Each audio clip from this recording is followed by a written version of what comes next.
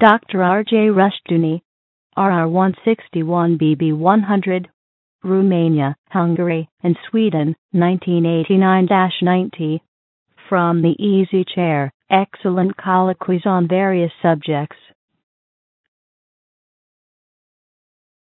This is R.J. Rushdoony, Easy Chair number 210, January the 4th, 1990.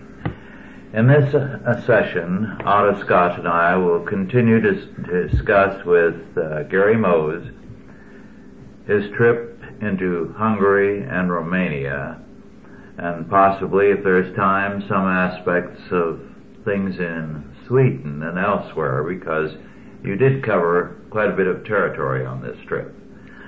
Would you like to continue, Gary, with your observations about the situation in Romania? Well, perhaps I'll just continue from our last discussion session with some anecdotes. There was one in particular that was very poignant to me. When I was in Austria at the United Nations Refugee Center, I was told about a young boy who was staying at the center. I didn't meet him on my trip to Romania, but I was told about him, a 16-year-old boy who had escaped from Romania with his father. Father and son had decided to make a break. Father was desperate for employment and was unable to support his family, so was trying to get to the West to get a job and to be able to send money back to his family, wife, and a younger son who remained behind in Romania. They decided to go through the Danube River again, as the other couple I mentioned before did, which is a favorite way to go. The problem was that the father did not know how to swim. That's a pretty good sized problem. So what he decided to do was put an inner tube around him and float across.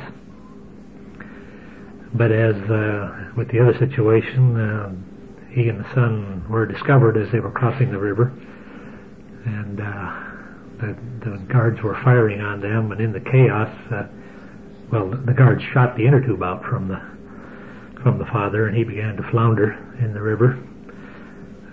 Eventually recovered himself and got on his back and floated downstream, lost contact with his son. In fact, both of them lost contact with each other.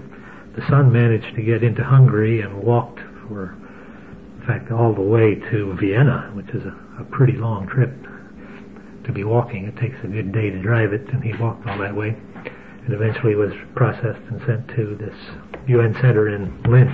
I was told about this story when I was in Austria, and I was told when I got to Arad, which is where he was from, to see if I could find anything out about the father and to report what had happened to the son, at least to the mother back there.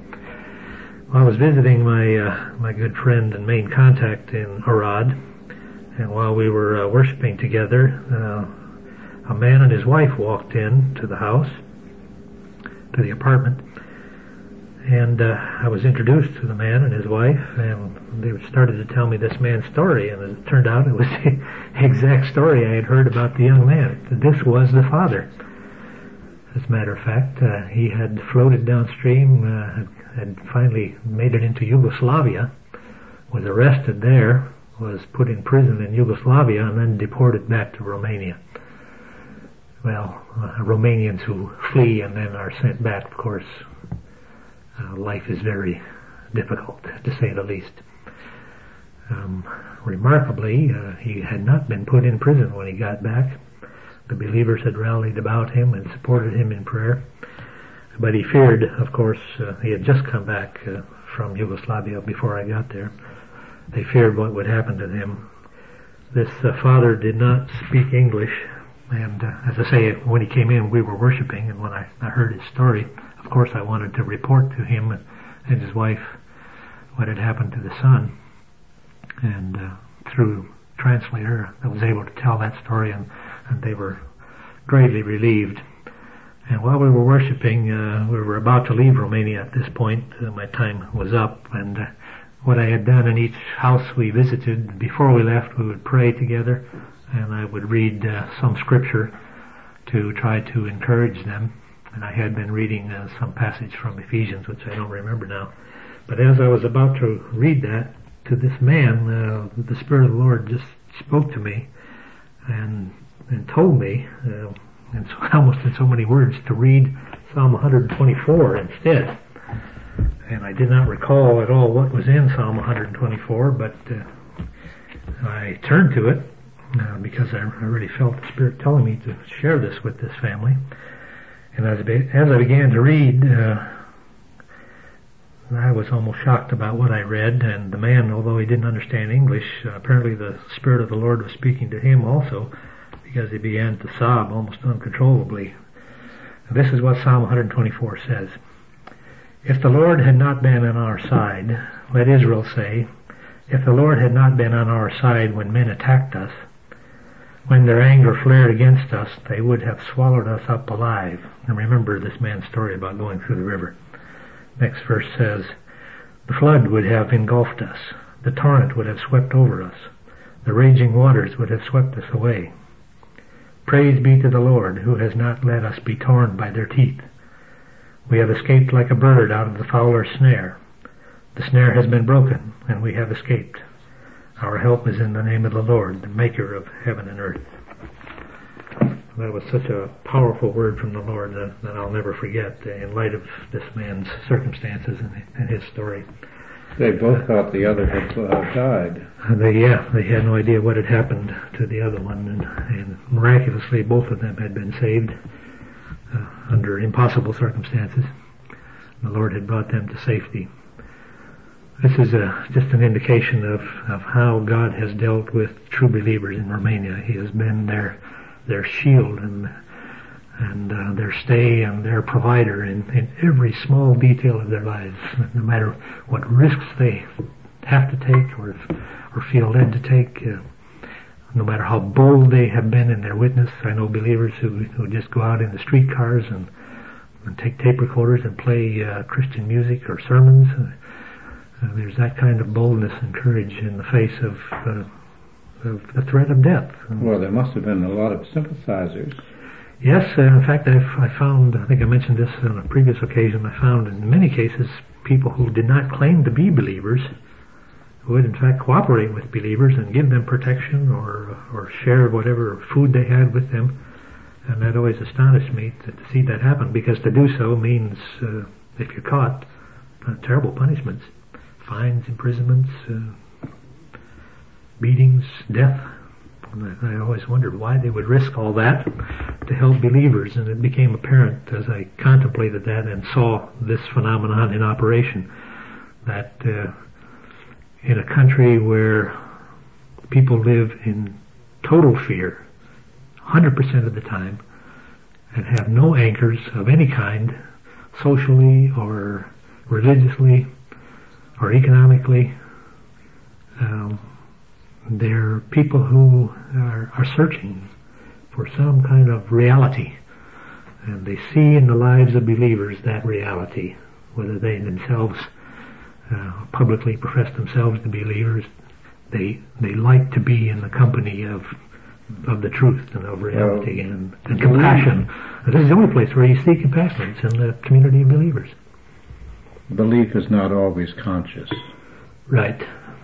In fact, one man like this, on my visit in '87, although he claimed not to be a believer when we came, by the time we left, he was in fact publicly professing his belief in the Lord. Well, that, I guess, fairly well covers the anecdotes about my trip to Romania. I wish I had more time to spend there. Each trip I've been there, it's been very short. Almost by necessity, you have to connive, you have to pay bribes just to be there, to exist there. You have to account for all of your time. It's very difficult. Whom did you pay bribes? Well, you have to pay bribes to the people at the border to exchange less money than they demand. You have to pay bribes to hotel clerks in order to get a room. You have to pay bribes to accomplish almost anything. The official price, in other words, is not the real price. No, certainly not. As a matter of fact, even if you get the real price, they just won't cooperate with you. And they would tell us what the price of a hotel room was, and you have to pay in Western money. And if you don't have Western money, you're just up the creek unless you pay a bribe. That was the situation we faced. 2 nights we stayed in hotels there. How long did you stay? We were there 2 nights and 3 days. Mm-hmm. What sort of distances did you travel? It was all in kilometers, and I'm not very good at converting it, but I would, just from the time we spent driving, I would say probably covered about 300 miles from point in to point out. Mm-hmm. And when you left, what sort of interrogation did the customs? Well, that was almost worse than when we left, or when we came in. We were going through pretty thoroughly, but when we left, an interesting thing happened. I had my Bible, this one that I have with me right now, lying on the front seat of the van in the open, and a woman customs official was looking through our things. I also had some of my textbooks along from Sweden because while we were traveling I was preparing for a test I had to give when I got back. But my Bible was laying on top of the textbooks, and she picked it up, and the strangest thing happened. She picked it up and seemed to be looking for a certain passage. She thumbed through it until she got to some place in the book of Judges. I was trying to look over her shoulder to see what she was reading, but it was almost as if she was looking for a given passage. And she stood there for 3 or 4 minutes and simply read out of the book of Judges. And I was very curious. My traveling companion whispered to me, maybe she's been reading the Bible in snatches as they come through the border. And it almost looked that way. She stayed with it until another guard came out of the building and made a very loud noise and startled her, and she quickly closed the Bible and set it back on the seat of the car. And that's all that was said about it. How about Sweden? What did you notice on this trip there? Well, my purpose in going to Sweden, I go there about once a year to teach journalism at the Scandinavian Christian University Nordic College of Journalism. So the time that I spend there is taken up in my daily chores. I don't have an awful lot of time to be involved in discussions and observations about the situation in Sweden, but I think I did observe a few things, and perhaps I could discuss 2 aspects of what I saw in Sweden this time. First, the material and economic situation, and then the spiritual situation in Sweden. And I think it's important to talk about Sweden when we talk about what's happening in Eastern Europe, because as I'll point out later, I think there's a link between Sweden and what is happening in Eastern Europe in general and the Soviet Union. In any event, economically and materially, I have the sense every time I go there that Sweden is moving increasingly toward economic disaster. There are just little indicators from time to time that seem to point this out. And one thing that became very obvious on this trip, although I had known about it before, was the growing problem of absenteeism in Swedish factories and offices and all places of employment, hospitals, no matter where people work. Well, they get paid when they're not there. Well, that's the problem of it, yeah. There are incentives to stay away from work. You can actually, at least for a short term, you can, in many cases, earn more by staying home than you can by working. And people do this regularly. They call in sick or just call in and say they're not coming, and then go right down to the social benefits office and collect money for every day that they get not only the full amount of what they would have earned in the place of employment, but there are various other little incentives that their benefits that come. Their best plant is the Volvo, and the best working conditions, but their absenteeism there is 18%. It's a terrible problem. I was told that in most factories and most places of employment, the company has to hire 3 or 4 people for every position that they have open in that factory.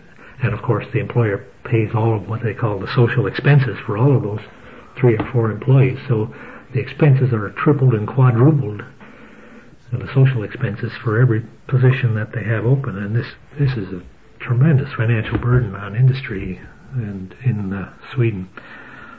So there are many small places of employment that just can't afford to operate under these conditions because of the terrible absenteeism problem. Well, if they don't work, what do they do? Engage in leisure activities for the most what? part. If it's winter, they ski.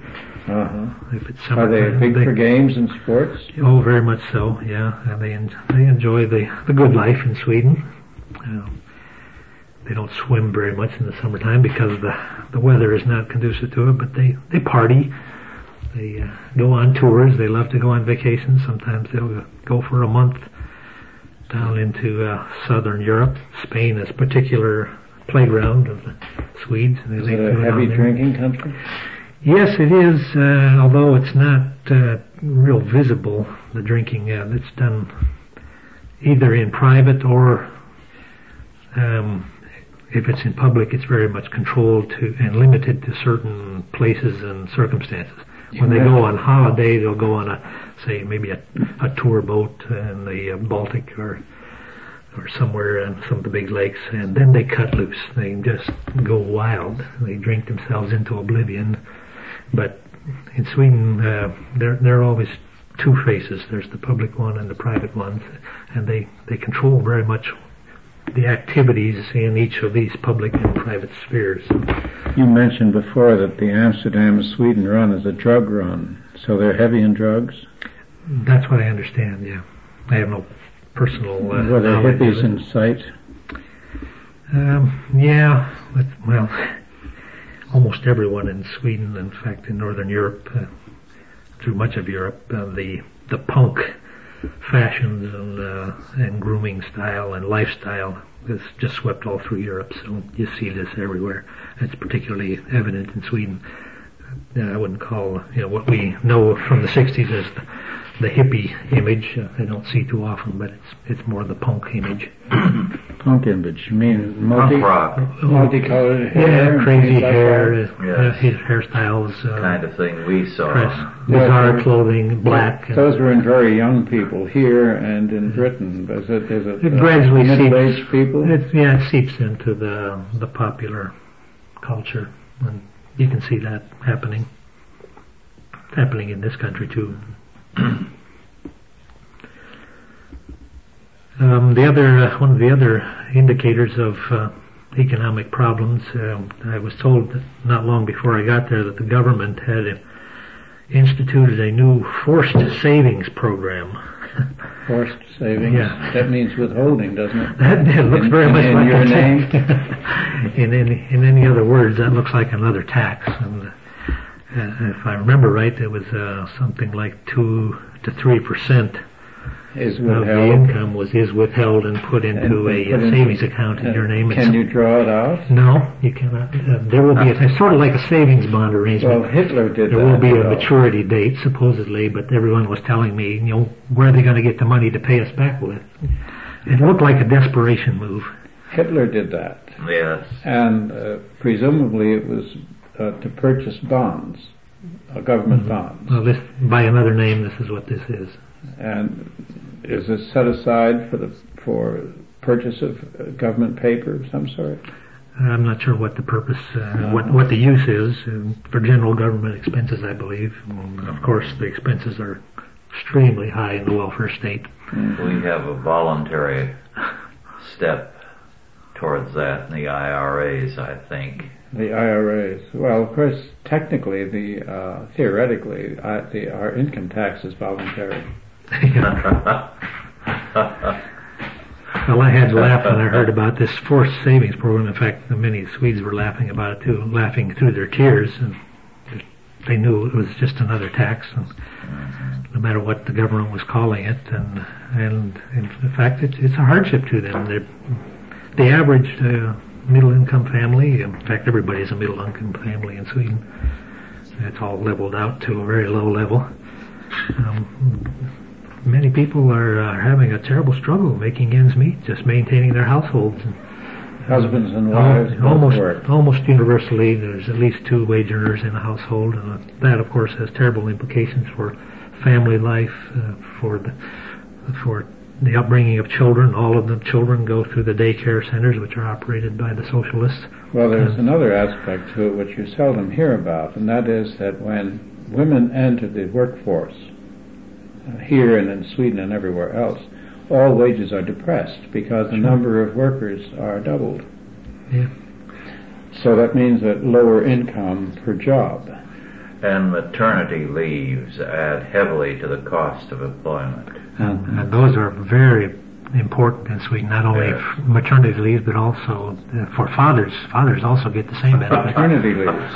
Yeah, paternity leave. Paternity so leave. You have, anytime a child is born, you have both mother and father out of Yes. This is a cherished new benefit of the welfare state there, but the costs are astronomical. And you can both get up at night. Another indicator is the black market in Sweden, and there is a thriving black market. In fact, I would dare say that it's the black market that's keeping Sweden's economy afloat. Capitalism is very much alive and well in Sweden, but it's all on the black market. The Italian economists that I talk to about it call it the free market. Well, that's what it is, and it's the only thing that is a free market in Sweden. Everybody knows about it. Everybody operates in. Not everybody. There are a few conscientious Christian believers who have come to the conclusion that it's unethical, it's wrong, sinful to deal in black, and they have a very difficult time. This friend that traveled with me to Romania had a horseshoeing business, and there are a lot of horses in Sweden, and he told me if he had been willing to operate in the black market, he could earn a very fine living, as all other horseshoers do, he told me. But he was not willing to do so, and as a result had to give up his business, and is now working in one of these factories where the absenteeism is so high. He's working a lot there because there's always room for people who want to work overtime. Well, and he's not making ends meet even then. But the black market is very much what's keeping the economy alive there. One commentator said, in fact, someone who escaped from the Soviet Union, that in earlier years before World War II, because the old Christian work ethic was still strong among the peasants, at that time the family garden plots produced 52% of the agricultural products. And one of their problems now is that the grandchildren of those people no longer have the same work ethic. And as a result, the estimates by some that maybe 20 to 24% of the agricultural products are from the family garden plots are highly inflated. That what people do is to go out to the collective and steal it and sell it on the black market. Same thing in the Soviet, I'm sure. Yes, this is from the Soviet Union. Oh, it's from the Soviet Union. Yes, so it is the free market, but after a time the free market in the form of a black market dies because the people are destroyed. Well, yes, you have also in the free market a certain amount of criminal and corrupt activity where the goods come from in the first place, with the officials being paid off and looking the other way. It has a corrupting effect when you have two systems in a country. Your friend is right about that. Yeah, and that's exactly what you have in Sweden. You have two economies running parallel. One is a disaster, an economic disaster, and the other one is what's keeping the country afloat.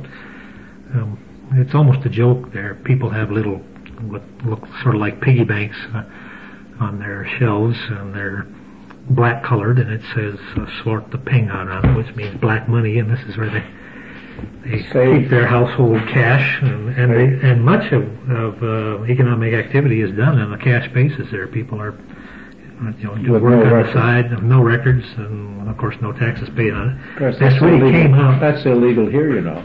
Yeah, well, it's illegal there too, and it really came out just very recently when the government in Sweden attempted to register pleasure boats. Apparently up till this time, pleasure boats have not been registered. Almost to an item, the pleasure boats have been bought apparently with black money.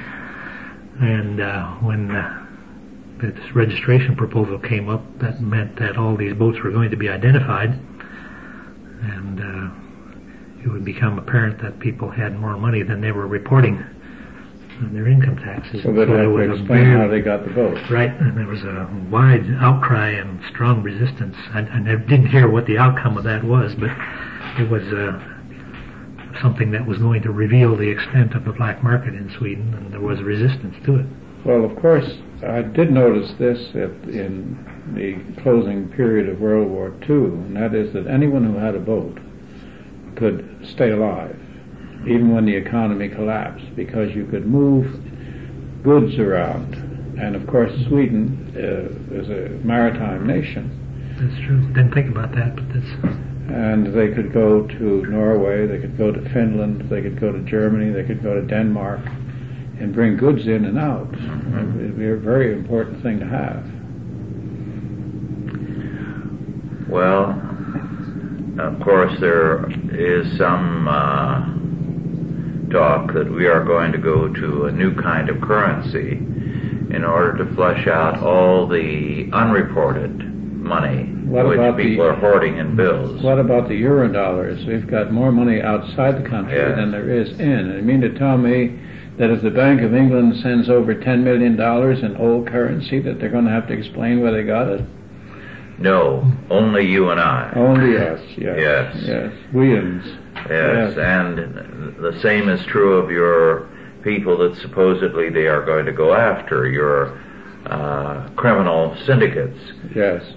They are able to take care of laundering their money. They send it through the banks. Yes. But if you have saved money all these years, if you put aside, let's say, 5% of your income, which is not too great a strain, for, say, the last 20 years, and you have X dollars and $100 bills, then what? Is the government going to make assumptions? If you put $5,000 or more cash in a bank account, it is reported. Yes, I know. Yes.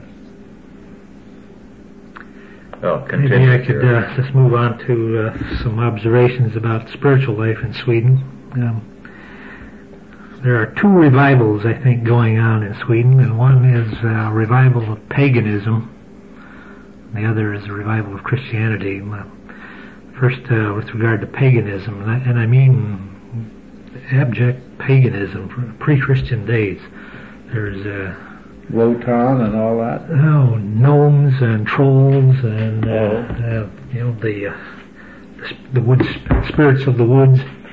These kind of we have what we call fairy tales. Environmentalists. Well, they take it very seriously. I noticed particularly in children's literature and children's television programming, these themes are cropping up constantly, and in books and in television programs. Like our nature programs. Yeah, you see much of it the same. In fact, it's happening all over Europe. I was told by my students that this is very much happening all over Europe. A revival of animism. In fact, when I was in Hungary, I stayed in a hotel one night and tuned in Radio Moscow, and they were having a program on Radio Moscow on the same subject. Well, here in this country, a major Presbyterian seminary had a witch address the student body, I believe in chapel. So this is the kind of thing that's happening the world over, an aggressive revival of paganism, sponsored from high places. By the governments. Yes, in some instances. Some scholars have held that Scandinavia and Iceland were only superficially Christianized, that it did not penetrate deeply into the culture. As a matter of fact, the great Swedish migration to the United States, which brought 1 out of 7 Swedes to this country, has had an important influence on Sweden in that The Swedes who came here were converts very quickly and became intensely devout, and in many instances carried the faith back to Sweden on their visits and have been an aggressive force over the years in their influence on Sweden. So a couple of other manifestations of this paganism, I think you see it in the animal rights movement, which is growing very strong there. The philosophical leader of this, I guess, is the children's author Astrid Lindgren. She has been very outspoken in promoting legislation for animal rights, and they have very stringent laws there now. Pigs in barns have to have so many square feet to roam around in. Oh, really? And dairy cows, if you can believe this, have to be let out of the barn in the wintertime so they can have fresh air to breathe, which every farmer knows is a stupid thing to do. On the other hand, horses, who survive quite well outside in the wintertime, have to be given shelter in the wintertime. So you have bureaucrats telling farmers what the best way to engage in animal husbandry is, all in the name of animal rights. They still wear shoes and use briefcases, don't they? Probably the animals will be very soon here. So that's one manifestation of it, and of course that whole idea is being exported outside of Sweden and coming into this country as well. I think this revival of spiritism, of animism, of paganism is evident in many other places besides Sweden. In this country, probably you see it in the New Age movement, revival of old pagan ideas. What about Christianity? Well, like I say, that's the other aspect of revival. Before I get into that, though, maybe just observe that along with the grim economic situation, the spirit of paganism, which is creeping rapidly through, almost pervading Swedish society, is producing a very sour spirit, a spirit of bitterness and sadness. You can sense it. What are they bitter about? You can't put your finger on it. It's a spirit of bitterness. It's, like I say, partly it's their economic situation, but I really believe it's a spiritual oppression. There's just a prevailing sadness among the Swedish people. No, they don't laugh. They don't smile. Yeah, like that. Well, of course, some do, but yeah, that's a good way to describe the overall aspect of the Swedish people. When you meet them walking down the street, there's a gray look on their face, a depression, and it's showing up in very high suicide rates and in the alcoholism that I mentioned earlier.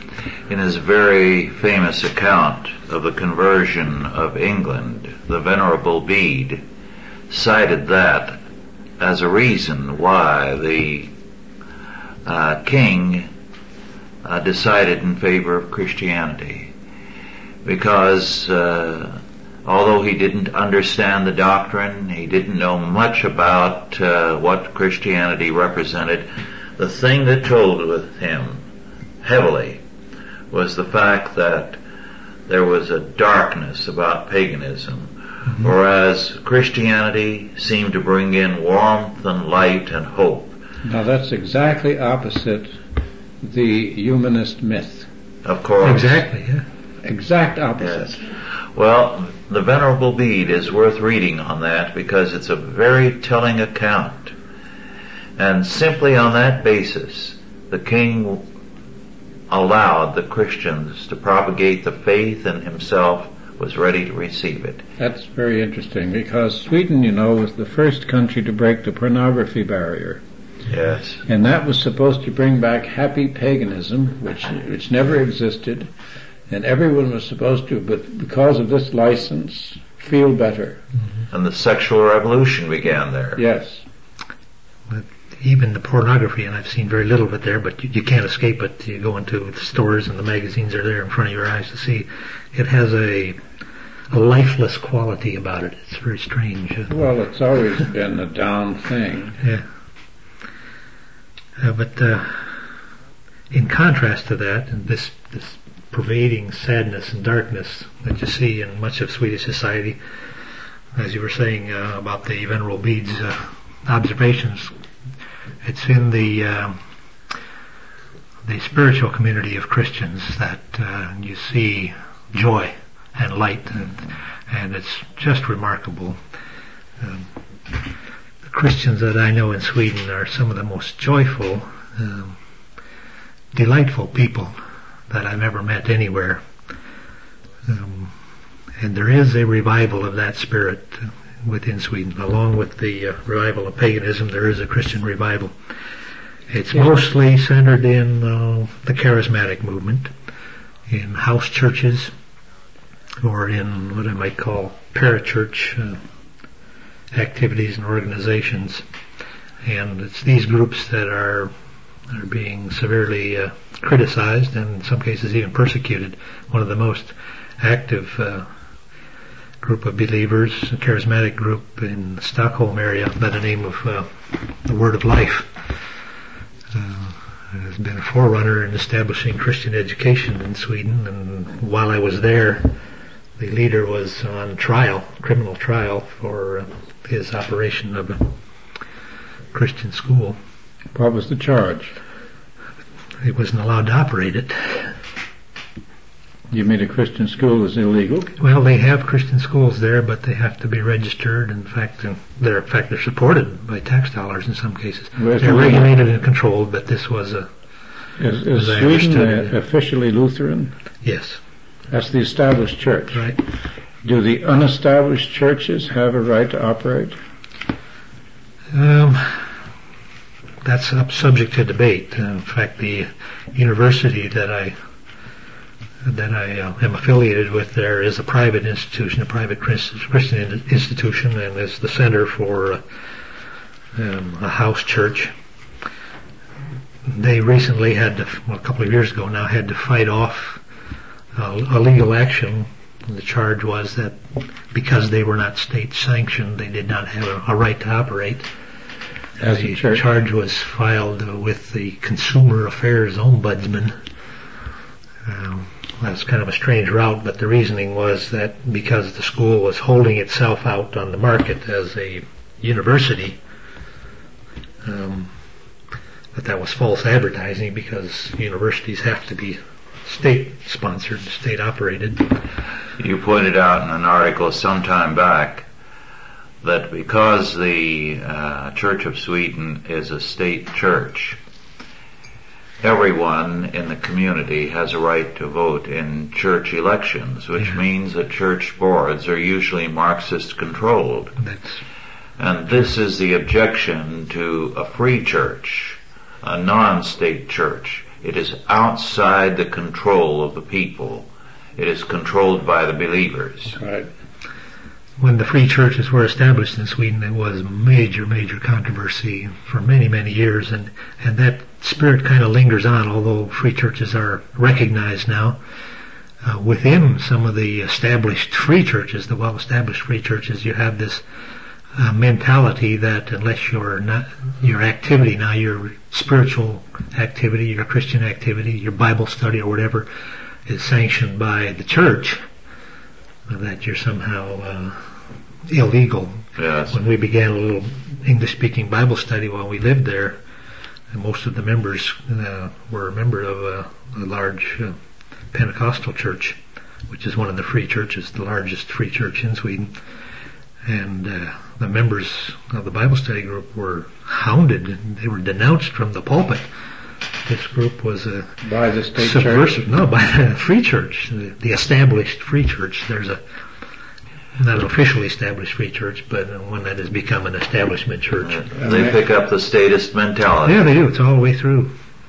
No doubt about it. That's why I say the centers of real spiritual development and the true preaching of the Word and Christian action are in the new breakaway groups, which are primarily parachurch or house church charismatic groups. And within them you have just a wonderful spirit of worship, of determination to reclaim culture. One of the favorite songs of the students that I taught at the Nordic College of Journalism almost all of whom are charismatic students. And it goes like this. For the Lord is marching on, and his army is ever strong, and his glory shall be seen upon the land. Raise the anthem, sing the victory song.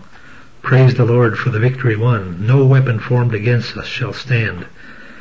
We are marching in Messiah's land, keys of victory in his mighty hand. Let us march on to take the promised land. For the captain of the host is Jesus.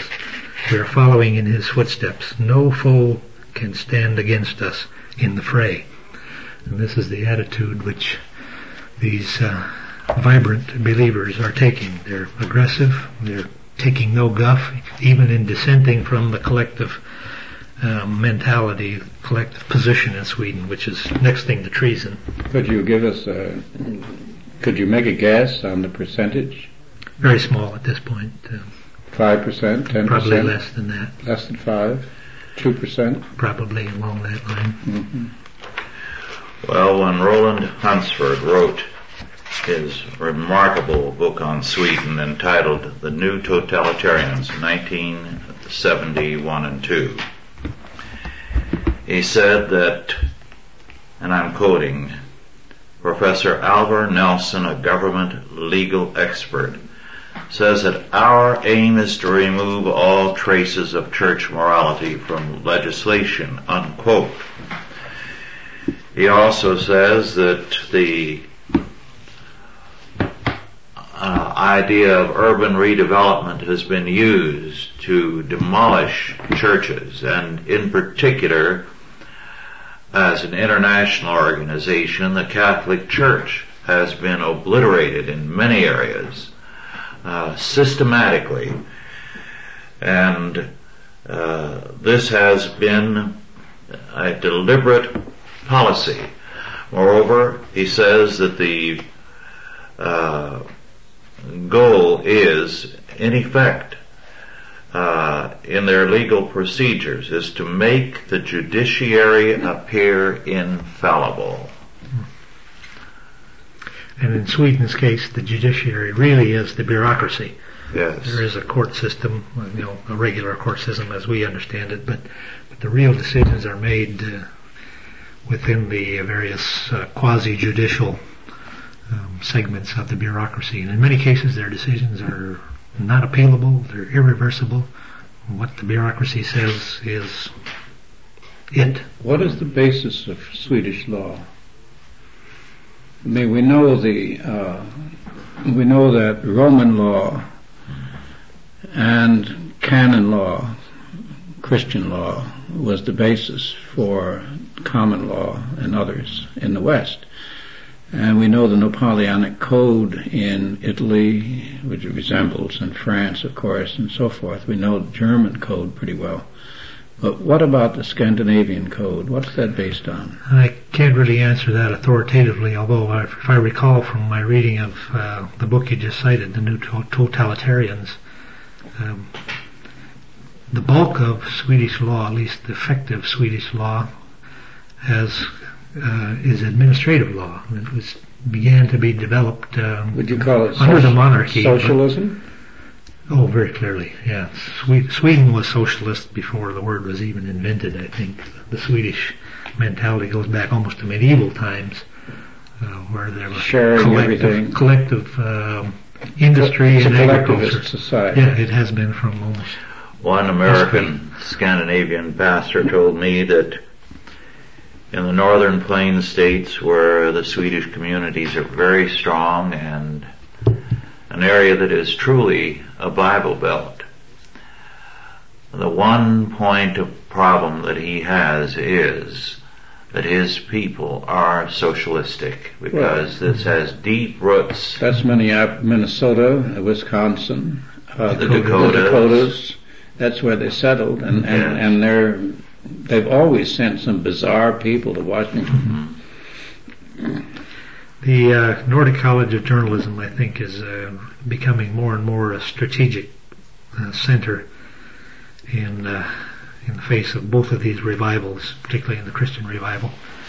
And as things deteriorate in Sweden, this place is going to be more and more important. And I might add, as Eastern Europe and some parts of the Soviet Union itself begin to experience new freedoms, and I'm thinking particularly of the Baltic states in the Soviet Union, as they begin to resist pressure from Moscow and establish their own directions, which they are doing.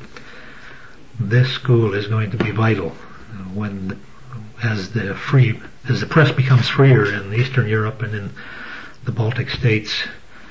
There's going to be a great need for journalists trained to be free thinkers, and I don't like to use that term, but free from the communist training, and this is the only place where you're going to find it. So I think Sweden is an important with regard to Eastern Europe in that regard, but also in many other ways. If we can turn now maybe to just an analysis of what's happening in Eastern Europe in general. I mentioned earlier that I think it's appropriate to talk about what's happening in Eastern Europe in connection with what's happening in Sweden, because as totalitarian Stalinist communism is dying, which it clearly is in Eastern Europe and to some extent in the Soviet Union, we can rejoice, of course, at the freedoms which come along with that. What we've got to consider in our rejoicing is not so much where they're coming from, but where are they going. Yes. And all of these states are looking for a new model to operate their societies. They're not ready to move completely into free market capitalism yet, because they've become slaves to the socialist system. So they cherish freedom. They're looking for a way to be free and still have a socialistic system, and what that is the social democracy model, and Sweden is and has been in the vanguard of that since the whole idea ever arose. And in fact, there are overt references to the Swedish model, particularly in Hungary. And this does not bode well for the future, because as I've described it, working to the detriment of Sweden, which has been a strong economy. You can imagine what's going to happen to these economies that are already in shambles, trying to adopt a Swedish model. Well, I can only see disaster. It's the model that we have. Yeah, we can all see what's happening in this country. We have a welfare state. Who's kidding who? This is not a capitalist country. Of course not. Sweden got their model in part from us and from progressive education to supplant a terroristic totalitarianism with an educational one, a total control of the minds of the people. So that Dewey's area of great success has been Sweden. Well, the environmental movement is going to lock up American industry just as thoroughly as Stalin did. Mm-hmm. They don't have to go to Sweden. They can just look at us. We will send socialists over there in the name of liberals to tell them how to do it. Leaving the Swedish theme for a minute, discussing just in general what's happening in Eastern Europe. I think one of the best analyses that I've come across about what is happening is an analysis that was made in terms of a prediction. This analysis, and I'd like to, in the short time that we have, read some excerpts from a book called New Lies for Old, which I'm fond of citing, and by Golitsyn, written by Golitsyn, who was a colonel in the KGB, specialist in counterintelligence. He wrote this book starting way back in the 60s already. It was not published until 1984, but most of it was actually written before Brezhnev died. And so the predictions he was making about, the book is about the Soviet bloc, or the international communist bloc's strategic disinformation program, and in his the last part of the book, he predicted about what would happen in what he called the final phase of the strategic disinformation program. And he predicted almost to the detail exactly what is happening now. And this was, I say, done before Brezhnev even died, before there was any sign of liberalization. He points out that the whole idea was experimented with in Czechoslovakia back in '68, what we've come to know as the Prague Spring, which he says was a false and deceptive action. It was a disinformation operation, and that may be a little hard to swallow unless you read the whole book, in which he documents and details it to a very extensive extent. Also, the Polish Solidarity movement, he claims, was similarly a disinformation operation. And just if I could just read a few excerpts from his final phrase here, because it's almost uncanny. As with the Prague Spring of 1968, the motives for the Polish renewal, in quotes, were a combination of the internal and external. Internally, it was designed to broaden the political base of the Communist Party in the trade unions and to convert the narrow elitist dictatorship of the party into a Leninist dictatorship of the whole working class that would revitalize the Polish political and economic system. The renewal followed the lines of Lenin's speech to the Comintern Congress in July 1921. Quoting Lenin now, our only strategy at present is to become stronger and therefore wiser, more reasonable, more opportunistic.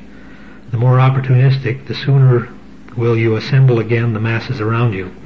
When we have won over the masses by our reasonable approach, we shall then apply offensive tactics in the strictest sense of the word.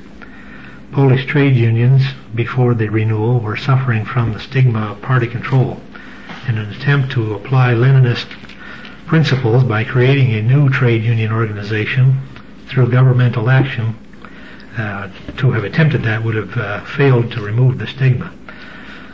The new organization had to appear to have been set up from below.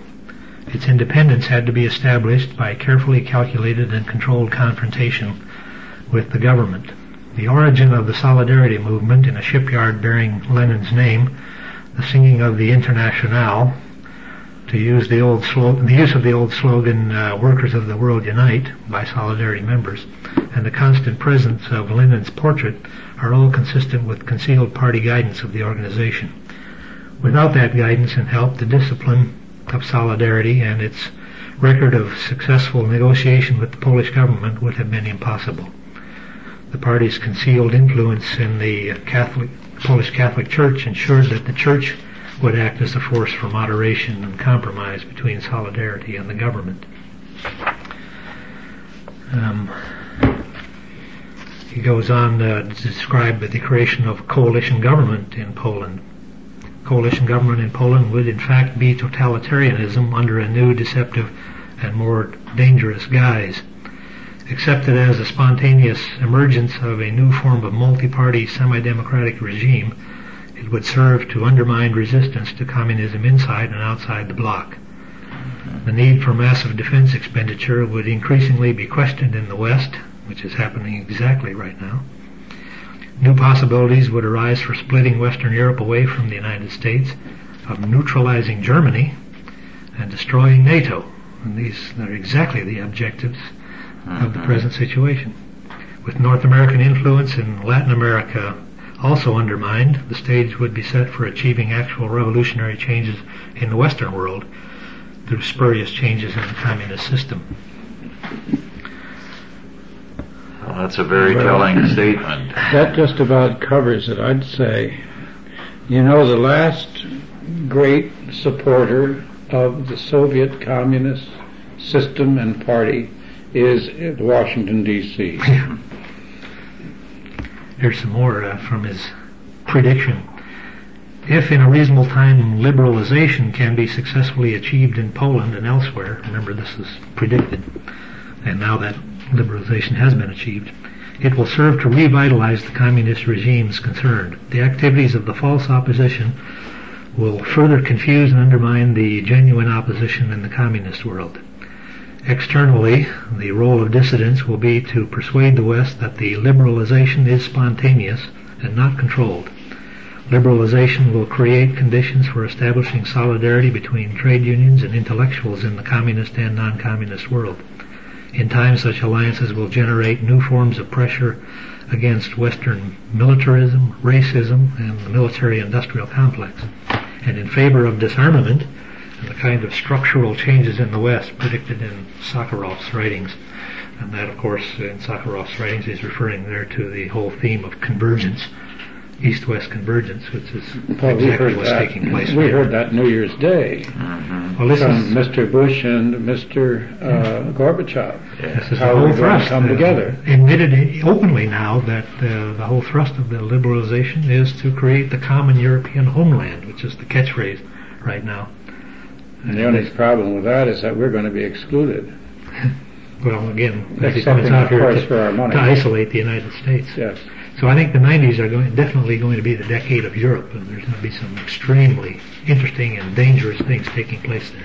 But the best thing that I've gotten out of your dissertation is that there is a Christian underground in all these areas, Yes, and which may interfere with this particular plot. and I believe strongly that it will. That's very good. Yes. They've counted God out, and God is in the process of counting them out. Well said. God never allows himself to be counted out. Right. Well, that's been a very telling analysis, Gary. I would recommend people picking up this book. I've only scratched the surface, and even in this final chapter, the details. Who's the publisher? Published by Dodd Mead and Company, What year? 1984, called New Lies for Old. Well, we have about a minute left. Any final statement on the part of either of you? Well, again, I'd just like to encourage Western church and Western believers to consider and to be in prayer about the opportunities in Eastern Europe. And I mean opportunities. There are opportunities there which have never existed before. And if we don't seize them, somebody else will. In fact, other people are. In Hungary, for example, the occult is on the rise. Cults are moving in. Pornography is moving in. When the demon of communism is cast out of the house in Hungary, that demon is going to roam around, as Jesus said in Matthew 12, until it can't find any other place to light, and will come back to the empty house with 7 other demons who are worse than he was, and the situation for the house will be much worse in the end. So if Christians do not seize the opportunity, we have only ourselves to blame. Yes. Well, let's not load any guilt on the Christians. We get enough of it as it is. It's not guilt, it's just an opportunity, and we must take it. Well, thank you very, very much, Gary, and thank you all for listening, and do be in prayer concerning these things of which Gary spoke. Good night, and God bless you all. Authorized by the Chalcedon Foundation. Archived by the Mount Olive Tape Library. Digitized by ChristRules.com.